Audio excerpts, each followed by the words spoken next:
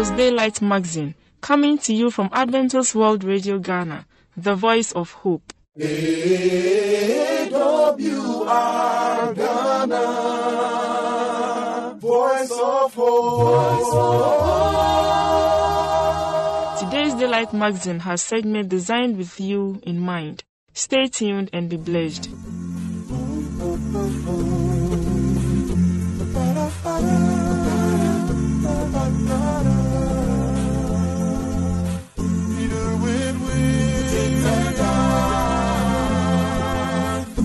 Jesus led them. A voice from heaven said, a voice from heaven said to them, listen to him. You better listen to him. Listen to him. His shining face like the sun. His shining face shone to everyone. His clothes became as white. His clothes became as white as light. Listen to him. You gotta listen to him. Listen to him. Oh, oh, oh, listen to him. Listen to him. Moses and Elijah talking there with Jesus. A cloud enveloped them, terrified. The disciples faced down to the ground, looked up and the only one they found was Jesus. Glorified, glorified. This is my son. This is my son. With him I am well pleased. With him I am well pleased. Listen to him. You gotta listen to him. Listen to him.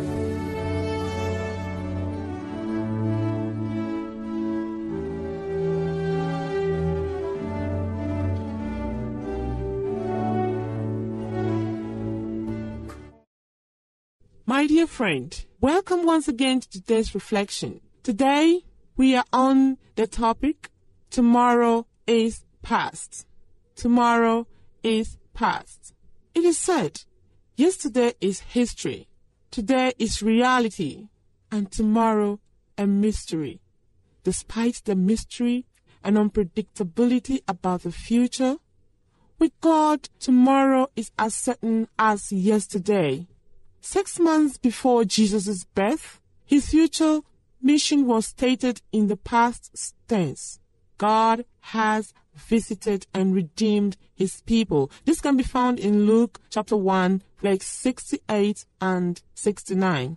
Jesus was in the womb, and his earthly ministry, death, and resurrection lay in the future. Yet, his mission is written in the past tense. With God, the future is already history. He's already set things in motion to accomplish our hopes for tomorrow.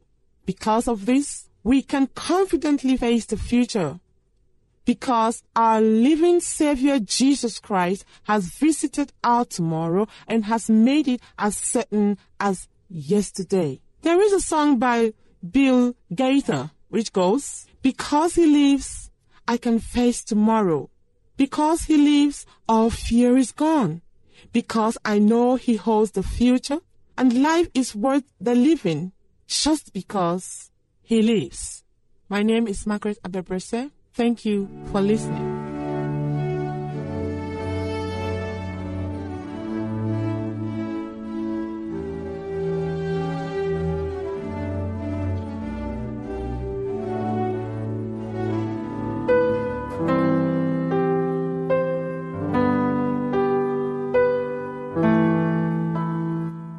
Make prayer sacrificial. Make prayer sacrificial. Pray even when you don't feel like it. It may involve a sacrifice that goes beyond your normal routine, but the results are infinitely rewarding. Let us turn to Romans chapter 12 verse 11. Romans chapter 12 verse 11. I read, "Never be lacking in zeal, but keep your spiritual fervor, serving the Lord." I read again, "Never be lacking in zeal, but keep your spiritual fervor, serving the Lord." Make prayer sacrificial. And as you pray, even when you do not feel like it, definitely you will receive results, even when you do not feel like you will be receiving them. The Lord richly bless you. I am Beldola Bill.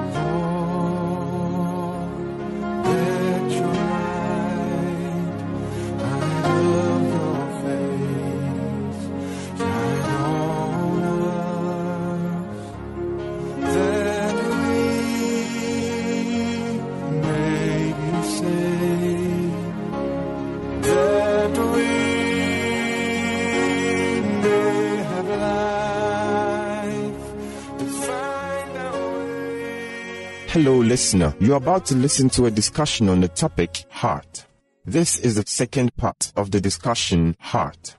You said that the liver converts the carbohydrate into glucose, and then later into what? Glycogen to store.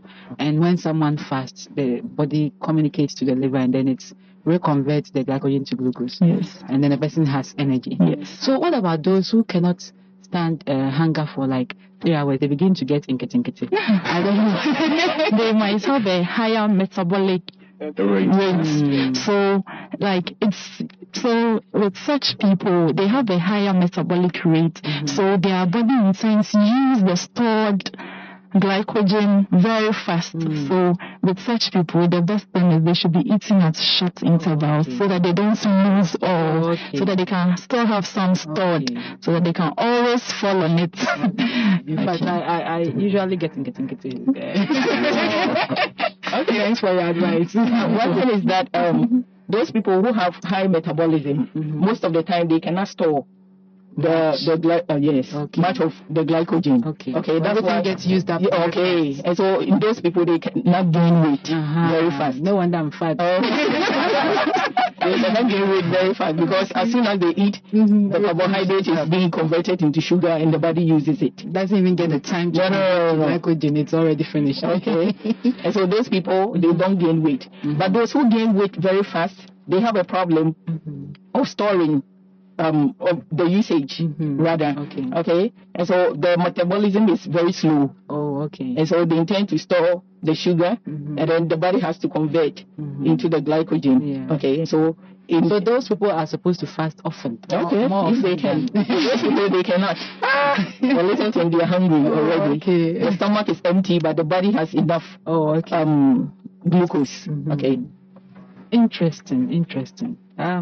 So we've now been taught what the liver is and what it does. What about the gallbladder, Madam Dorothy? Okay. The gallbladder, the function is to store bile.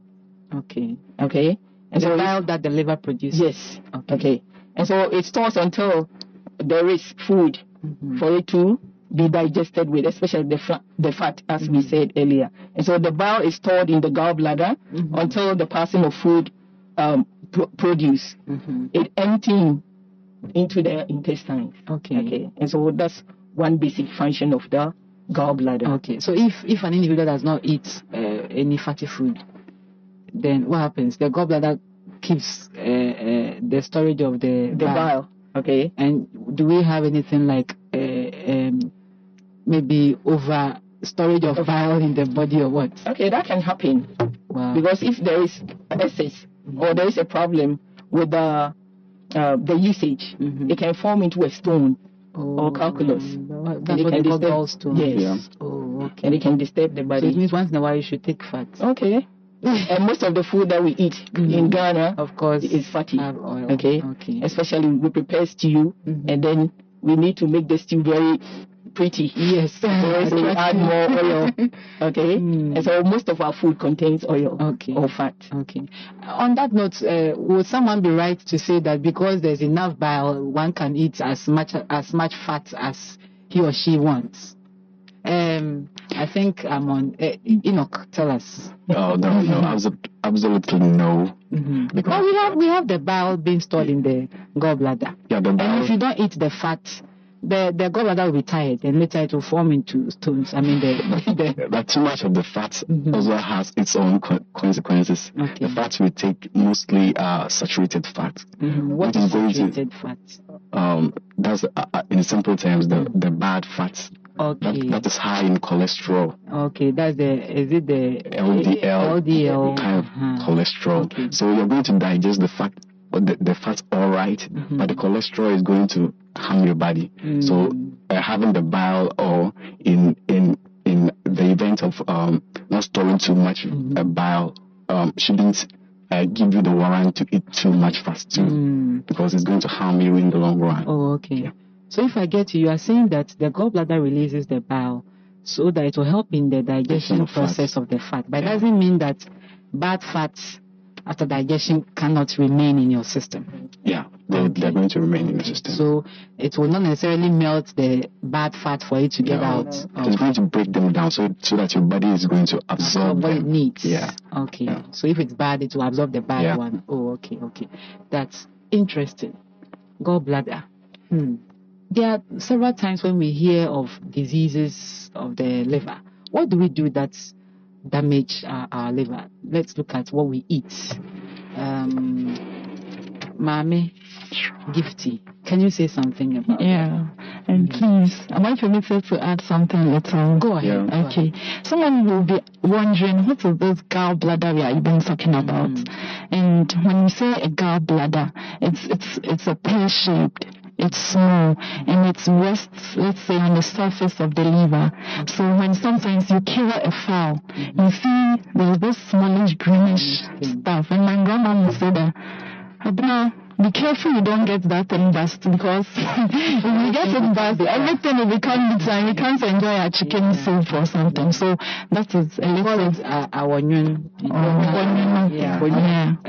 Okay, depends on The your... fancy, okay. Okay. So Bonino in the Akan language. Okay. Okay, so please, that is the lesson I wanted for our listeners to really appreciate what we are talking about when we say the gallbladder. Okay. So please, going on so, things that can affect our liver. Okay. Substances we take can help or be of benefits to the liver or not. And some of the things that is the disadvantage of the liver is alcoholic beverages. Taking in alcohol can really damage the liver. And another thing is drugs and chemical substances. You know, when we take in drugs, for the drug to be able to work effectively, that's most drugs, they must go through the liver to for metabolism to take place. That is, they will break down so that the liver will take it to the simplest form that the body, it will send it to the language the body understands, so that the body will be able to absorb it into the system for it to work effectively or to perform the function it's supposed to do. However, when it goes to the liver, everything has a threshold. We know that it performs all these wonderful functions, but we must also take caution not to abuse it. So when we are given paracetamol, your doctor says just take 2 tablets, and you say, oh, my headache is so severe, so I want to... 4. Oh, exactly. Let me take 4. Bear in mind, as it's going, it must break down, and then the body also absorbs. When it becomes too much for the liver, it creates a problem for it. And also those who like taking this traditional medicine, we are not condemning it, but you should know the right dosage to take, the amounts to take. But what we normally see is it's just there, you take your cup, you pour, and then you drink. you just drink. You just drink and drink and drink and go like, oh, this medicine is very good. It's very effective. But you should also bear in mind the load you are putting on the liver. So we should please take caution concerning these things. You just listened to the second part of the discussion, Heart.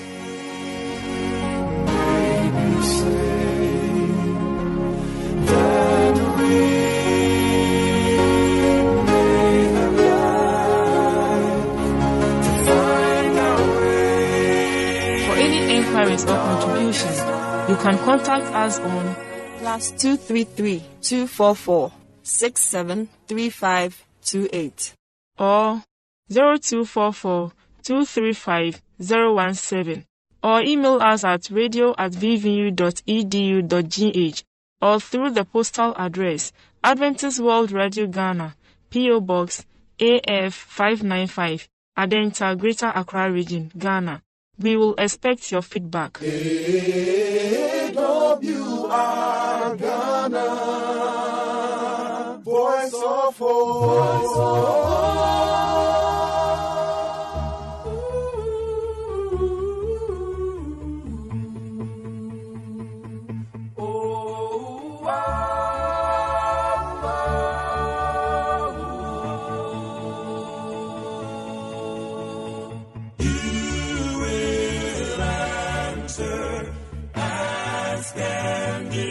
Mine, you will answer.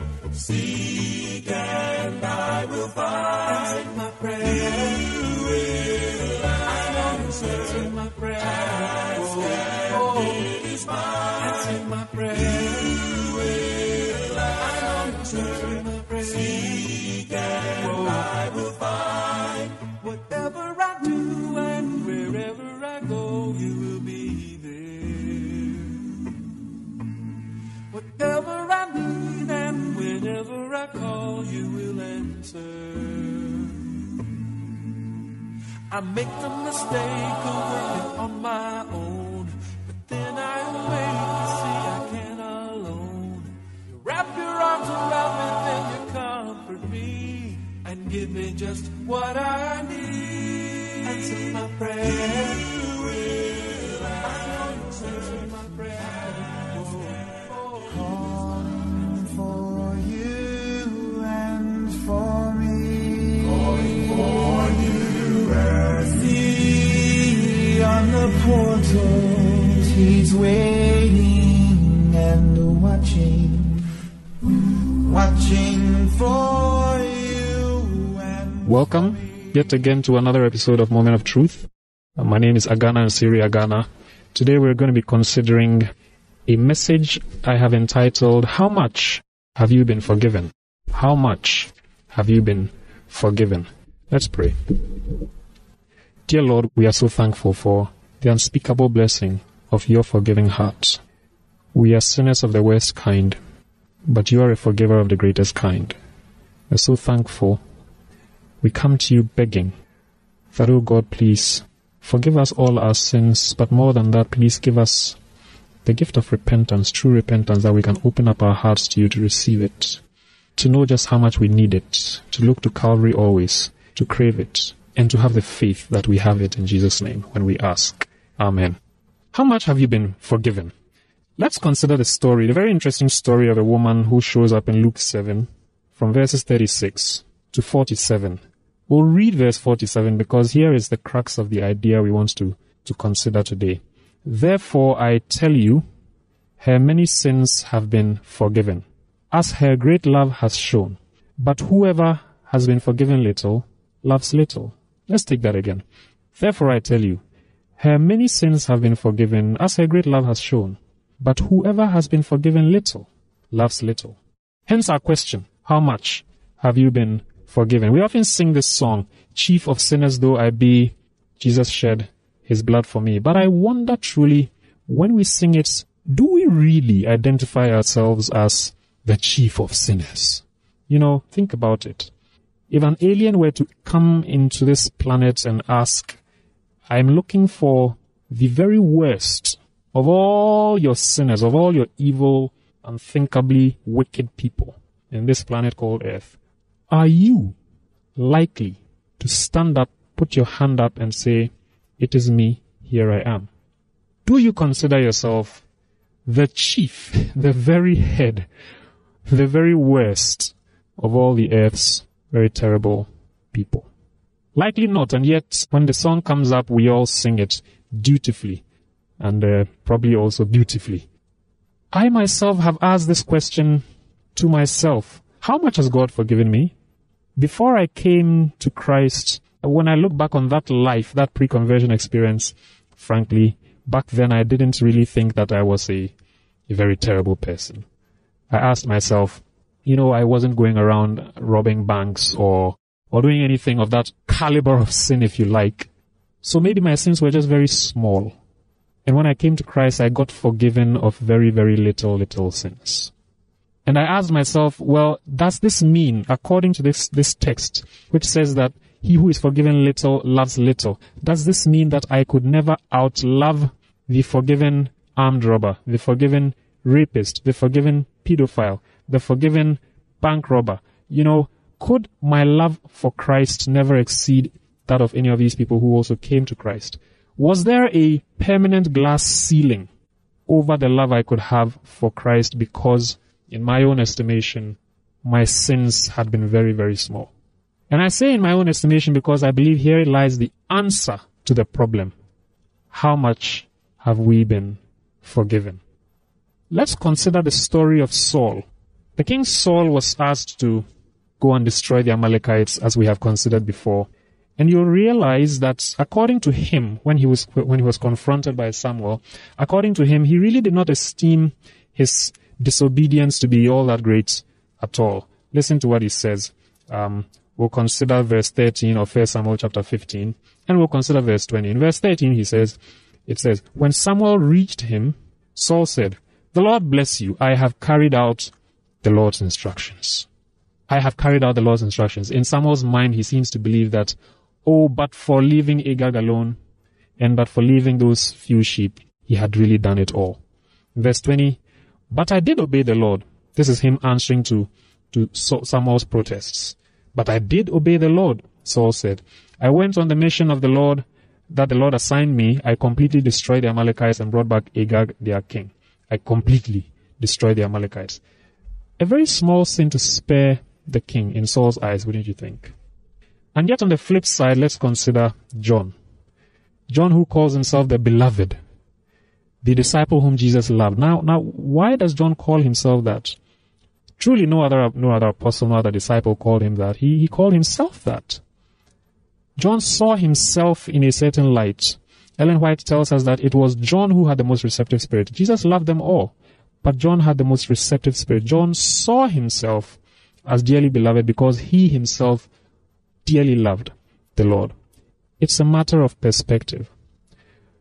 Do we look to our sins in comparison with those of other people? Or do we look to our sins in comparison with the sacrifice that Jesus made on the cross of Calvary? This woman who came to Jesus Christ and washed his feet with her tears and wiped them with her hair was expressing a deep love that came out of her own estimation of how much she had been forgiven by Christ. If there were only one sin ever committed, at only one time, by only one person, in only one place in this universe, Jesus would still have had to die. That's the true size of sin. There are no small ones and there are no big ones. There is only how we see our own sin, how we see ourselves in light of the sacrifice on Calvary. No wonder Jesus says, "Blessed are the poor in spirit, for theirs is the kingdom of heaven." We need the poverty of spirit that shows us that we are in and of ourselves bankrupt of any righteousness and bankrupt of any capacity for righteousness. We need the imputed saving righteousness of Christ. We need to meet him at Calvary and to accept his forgiveness. If this is your wish, I'd like you to join me in a prayer. Father, we thank you so much for putting in your word the account of this woman who shows us that our love to you is directly proportional not to the size of our sins, but to the size and the gravity of our own perception of them. Thank you for putting in your word, O God, that we can only truly see this when we see the cross of Calvary. Thank you for putting in your word assurance that when we do come to this cross, O God, you will be there to meet us, to forgive us of what may be in our eyes the biggest or the littlest of sins. And when it is all said and done, O God, may we have the witness, this glaring witness out to the world like this woman did, that we are thankful and that we love you for it, for you loved us first. In Jesus' mighty name.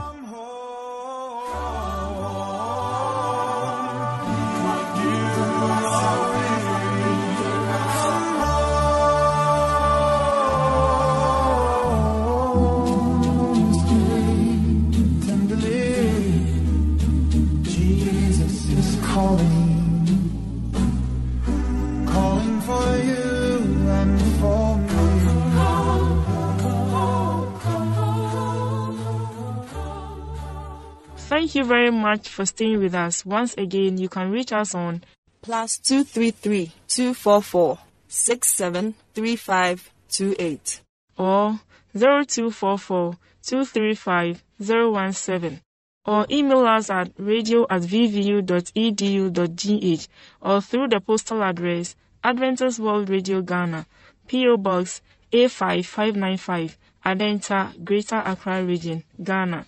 We will expect your feedback. AWR Ghana, Voice of Hope.